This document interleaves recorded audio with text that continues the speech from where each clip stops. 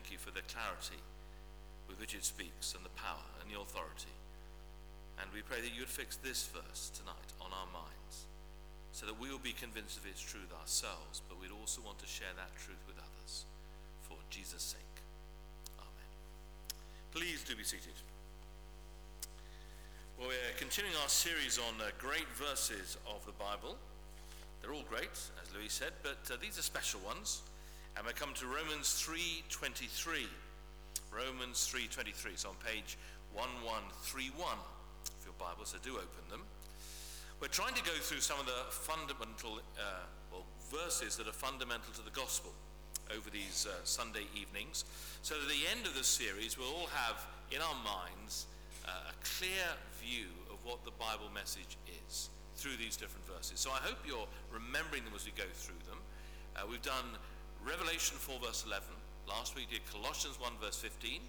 This week it's Romans 3:23. If you know all the verses that we cover in the evening service, you'll be able to explain the gospel to almost anyone. And I do commend us doing that, actually. And if you don't want to learn all of them, I suppose there's a kind of fallback, which is on our bookmark, our church bookmark. You'll see some of these verses written down there, so you can remember them. So if you can't always remember the verses, make sure you've got that bookmark in your Bible, so you can read it and refer to it and then show the Bible to somebody else. Because if you are sharing the Bible with somebody, it's always great to be able to show them the actual bit on the Bible. Sometimes to get them to read it out. Because when people see it there in black and white, it does speak with a power. So we can say all we like, but when they see the Bible says it, it does actually make a great deal of difference. Well, Romans 3:23 is the verse tonight, and there is no difference, the end of verse 22, for all have sinned and fall short of the glory of God. There is no difference, for all have sinned and fall short of the glory of God. It's one of the first verses I ever learned. I remember somebody explaining the gospel to me using the bridge diagram. He pointed me to Romans 3:23, Romans 6:23, Isaiah 53:6, John 1:12, Revelation 3:20, and I was so excited. At last I could explain it to somebody. And it started here in Romans 3:23. It's a key verse. Now just a little story actually before I begin, looking at it closely. It's about a couple who were on their way home from a pub one night when their car got pulled over by the police. The officer told the husband that he was stopped because his tail light was not working. The man said, "Officer, I'm terribly sorry. I didn't realize it was out. I'll get it fixed right away." At which his wife interrupted him and said, "I knew this would happen. I told you 2 days ago to get that light fixed." So the officer, not quite sure what was going on, asked for the man's license. He looked at it and he said, "You do realize, sir, that your license has expired." Again, the man apologized profusely. He mentioned he hadn't realized that it had expired. He would take care of it first thing in the morning. But again, his wife interrupted. "I told you a week ago that the DVLA had sent you a letter telling you your license had expired." Well, by this time, the man was a bit upset with his wife contradicting him in front of the officer. And he said in a rather loud voice, "Jessica, will you please shut up?" Whereupon the officer leaned over towards his wife and asked her, "Does your husband always talk to you like that?" And she said, "No, not always. Only when he's drunk." Now, there are times when the truth is too uncomfortable to be told. We'd much prefer other people not to know. Most of us are probably very glad that people don't know the full truth about us. They're not able to see inside us. But there are other times when, of course, the truth does need to be told, and we don't help anyone by keeping quiet. So you go to a doctor for tests, you need him or her to tell you the truth as a result of them. It's no good them fobbing you off with something that isn't really true. And spiritual truth is like that. It's not always pleasant. It's not always what we want to hear. It's not always flattering. In fact, it's often downright unflattering. And yet without it, we would never make any progress at all. And it is certainly true of our verse tonight. One of the plainest, most unflattering verses in the Bible. But equally, it contains a truth so important, so vital to proper understanding, that without it, we'd never really understand or have a relationship with God at all. For all have sinned and fall short of the glory of God. It comes as a climax to a whole series of statements from Paul about the reality and the seriousness of sin. So in verses 11 and 12, or verse 10 to 12, Paul writes, "There is no one righteous, not even one. There is no one who understands, no one who seeks God. All have turned away. they have together become worthless. There is no one who does good, not even one. Then in verse 20, at the climax of all that he says, having gone through all these different verses from the Old Testament, the Psalms in particular, the climax comes in verse 20. Therefore no one will be declared righteous in his sight by observing the law. Rather, through the law we become conscious of sin. In other words, he says we are all sinners and there's nothing we can do about it.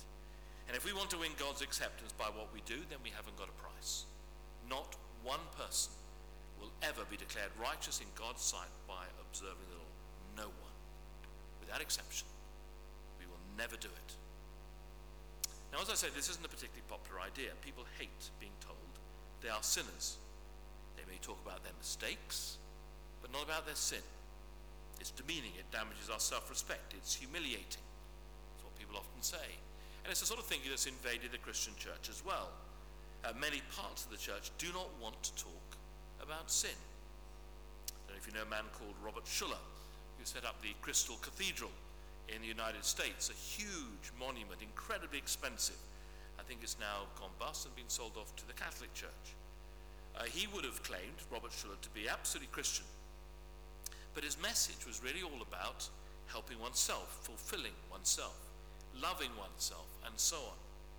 And he once said this: I don't think anything has been done in the name of Christ and under the banner of Christianity that has proved more destructive to the human personality and hence counterproductive to the evangelism enterprise than the often crude, uncouth, and unchristian strategy of attempting to make people aware of their lost and sinful condition. In other words, telling people the truth. We cannot tell people the truth, he says. We can't talk about sin because it damages people and it stops them becoming Christians. Isn't that extraordinary? There's a large body of the church that embrace that sort of teaching. But it's completely wrong, you see, because sin is all pervasive. And unless we come to terms with it and recognize it for what it is, we will never get to the truth. We will never work out what we need to do about it. The strange thing is even the most convinced of atheists are aware of this. Bertrand Russell, no great lover of the Christian faith, once said, "It is in our hearts that the evil lies, and it is from our hearts that it must be plucked out." Sin is in our hearts. We've got to deal with it. You may know there was a big debate between the two world wars about humanism. It was an idea that sort of sprung up after World War I. The idea was that as human beings we are getting better and that we learn from our mistakes. After World War I was the idea it can never happen again. We've learned from it. It was so awful, we must never allow it to happen again. And humanism said, no, it won't happen again because we're getting better, we're getting wiser, and we'll never make those same mistakes again. Well, of course, World War II shattered that naive hope. And there's a man called Professor Joad, C.E.M. Joad, who was a part of that movement, but who later became a believer himself. And he said this, looking back on that time: "It is because we rejected the doctrine of original sin that we were always being disappointed. Disappointed by the refusal of people to be reasonable, by the subservience of intellect to emotion, by the behavior of nations and politicians, by the masses' preference for Hollywood to Shakespeare, Mr. Sinatra to Beethoven, above all, by the recurrent fact of war." In other words, he said we couldn't explain it. We said that we as human beings were fine, we were learning from our mistakes, but we didn't. We kept on doing the same things, only worse and worse and worse. Well, of course they were disappointed, because they wouldn't face the truth, that each one of us in our hearts is a sinner, that we've gone wrong, and there's something that needs to be dealt with. See, what does this verse say? All have sinned and fall short of the glory of God. Listen to what John Piper, great preacher of our day, has to say about this verse. What these two verses say, that's verse 23, all have sinned and fall short of the glory of God, and then verse 24, which we're not really looking at this week, are justified freely by his grace through the redemption that came by Jesus Christ. In other words, the problem in verse 23 and the answer in verse 24. What these two verses say is more important for your future than 10,000 books written by man to help you solve your problems. These are the words of God. They tell us our true condition as human beings, and they tell us what God has done to save those who put their trust in his Son Jesus. If you build your life on these verses, if the truth of these two verses becomes the foundation of your life, you will be unshakable in 100 crises. There are some truths that are so foundational and so central that you should memorize them, meditate on them, bind them to your mind and heart with chains and ropes and every kind of adhesive you can find. It's great, that, isn't it? Yes, you should learn it. We should learn this verse, meditate on it, allow its truth to affect and influence all we do and think. All have sinned and fall short of the glory of God. Just three things very briefly then to note about this. One, what is the meaning of sin here? What is Paul saying? All have sinned and fall short of the glory of God. Well, both words, the word that's translated sin and the words that's translated fall short, have something of the same meaning. They mean fall short, miss the mark, of an arrow missing the target or falling short of its target. And what is this target they fall short of? Or what is this mark that they're missing? Answer, the glory of God. You see, sin is primarily against God. The fact is that sin is dishonoring God, belittling his glory, by not treasuring him, not trusting him, not wanting him as the foundation of our lives, and putting something or something else where he should be. See, it goes back to Romans chapter 1.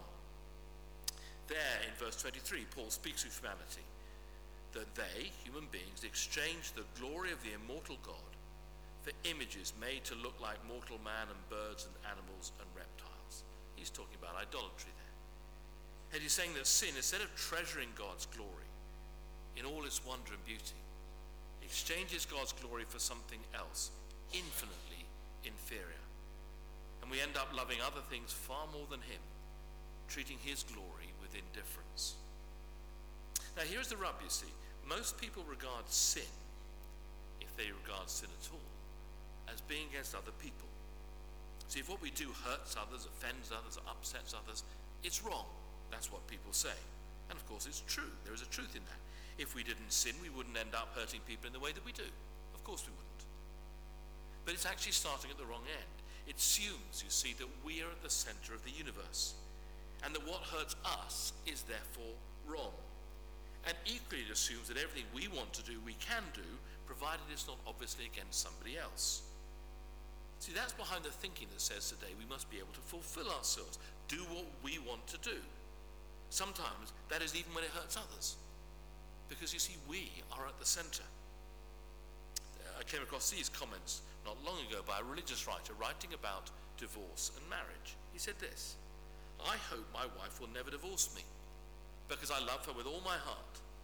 But if one day she feels that I'm minimizing her, or making her feel inferior, or in any way standing in the light she needs to become the person God meant her to be, I hope she'll feel free to throw me out even if she's 100. There is something more important than our staying together. It has to do with integrity, personhood, and purpose. Now, do you see what he's really saying? What he's really saying is this: my own personal desires, or my wife's own personal desires, our need for fulfillment comes before anything else. Certainly it comes before keeping God's laws. Now, if we were the center of the world, that might be true. But we're not. We are not the center of the universe. God is. And that's why you see all sin is not first and foremost against each other. It is against God. So you take the sin of David in his adultery with Bathsheba. You remember the story very well in 2 Samuel. David disobeys God. He gets involved in an adulterous relationship with another man's wife. She gets pregnant, and David is terrified of being found out. So he arranges for her husband, Uriah, to be killed in battle. And he thinks he's got away with it. God sends a prophet, Nathan, to confront David. David is overwhelmed by guilt of what he's done. And he writes the 51st Psalm, which is one of the loveliest and most moving of all the Psalms. And in that Psalm he says this: For I know my transgressions, my sin is always before me. And this is the interesting bit. Against you, you only have I sinned, and done what is evil in your sight. Against you and you only. Well, we look at that and think, well, that's not true. What about Bathsheba? What about Uriah? You raise this man's death and you say that it's actually only against God that you've sinned. But of course, in a sense, ultimately, that is true. Because all sin is first and foremost against God. And until we see that, we won't understand it properly. It is an offense against God. It is God who is hurt more than anyone else when we deliberately sin.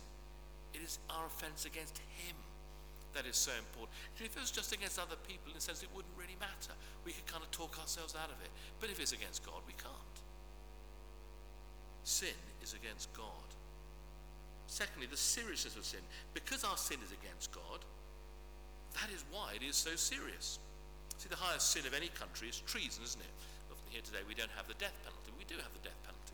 We have the death penalty for treason. And in law, treason is a crime that covers some of the more extreme acts against one's sovereign or nation. Treason against the king was known as high treason. Treason against a lesser superior was petty treason. A person who commits treason is known in law as a traitor. But the point is that treason is regarded as being more serious than anything else. And what is it? It is an offense against the sovereign. Now that is why our sin is so serious. Because it is treason. And it's not against the king or queen of the country. It is against the supreme ruler of the universe. It is against God himself. You see, we tend to think sin doesn't really matter. Oh, I'll get away with it. It's okay. But we won't. You see, until we see that all sin is an offense against God himself, we will never begin to understand just how serious it is. I've heard it said that all heresy stems from a defective view of sin. I think there's a truth in that. You see, if we think sin isn't quite so important or quite so serious, we'll find all manner of ways to get out of it. We need to see that sin is against God and it is very, very serious. Thirdly, and most strikingly of all, the universality of sin. There is no difference, for all have sinned and fall short of the glory of God.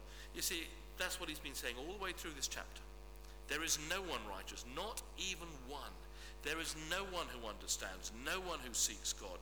All have turned away. They have together become worthless. There is no one who does good, not even one. He's sort of saying, do you get the message? Do you see what the Bible is saying? We have all sinned and fallen short of the glory of God. And there is no exception. You see, the objection that most people have to the Christian faith today, the reason why most people do not follow it, is because they think they have no need of it.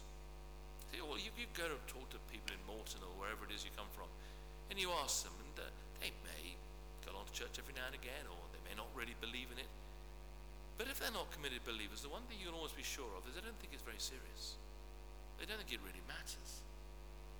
Most people, you see, are not Christian believers because they don't feel they have any need of it. And that may well be those of us who are in the church's fault. Maybe we've allowed people to think that it doesn't really matter, that they're quite okay as they are. But the Bible says quite clearly they are not. Each one of us is a sinner in need of saving. There is no difference, verse 22, no difference, no distinction between any of us. We have all sinned. Every one of us is in the same boat. Every one of us here is in that situation before Christ, as it were, acts. Everyone in Morton is in that situation. So the person who serves you in Tesco's, if you pop into Tesco's afterwards, she will be in that situation. Or the bank, or the people who work at the school, the bus drivers, the people who work on the roads, the people at the fire service college, the retired folk, the people in the hospitals, the sports clubs, the youngest, the oldest, those with good reputations, those with terrible reputations, the poor, the rich, you name it, every single one of us. There is no distinction. See, we will never be able to show people their need of Christ until they see this truth, that all have sinned and fallen short of the glory of God. Until they see that, they will never see their need of a Savior. That's why when we often talk about sharing our faith with people, we pray for a conviction of sin. We pray that people will see that. We pray that people will understand the need they have of God. There are thousands of people who are nice people, kind people, neighborly people, and so on, but they don't realize this. And one day they'll have to give an account for it. Well, let's pray that somehow or other God convicts them of their sin. And they begin to see how serious it is. Because until they see it, they will never see their need of a Saviour. It's not popular, it's not an easy message, but it's absolutely central. There was a preacher who was preaching about sin and the cross one Sunday. And a fellow came up to him at the end of the service and said, "Look, I don't like the way you spoke about the cross. I think instead of emphasizing the death of the Lord Jesus Christ, it would be far better to preach Jesus the teacher and example." And the preacher replied, "Tell me, if I presented Christ in that way, would you be willing to follow him?" "Well, I certainly would," said the stranger, without hesitation. "All right then," said the preacher, "let's take the first step. He did no sin. Can you claim that for yourself?" The man looked confused and somewhat surprised. "Why, no," he said, I acknowledge I do sin." "Well then, your greatest need is to have a Saviour, not an example." It's true of everyone, isn't it? The greatest need of our world is a Saviour. And we have the most wonderful Saviour anybody could ever imagine in the Lord Jesus Christ. The one who justifies us freely by his grace, through the redemption, through his buying us back from sin by his death on the cross. But we'll never understand the cross until we understand this truth, that we've all sinned and fallen short of the glory of God. So I hope we believe it. I hope we'll meditate on this. But also, therefore, the more we meditate on it, the more we'll be convinced of the wonder, the glory of Christ's answer in dying on the cross. Let's pray that we believe this, and it would transform us. But let's pray that other people will be convinced of it too, and would turn to Christ themselves. Let's pray, and then we'll sing our final song together. Let's pray. There is no difference, for all have sinned and fallen short of the glory of God. Well, these are challenging words because they touch the lives of everyone. All those people out there who think the church is irrelevant, who think the message has got nothing to say, how wrong they are when we read these words and believe them. Convince us of these truths, we pray, and help us to share that wonderful truth with others, the wonderful truth of what you have done to put it right. Convince us, help us to convince others, we pray, by your Spirit, in Jesus' name.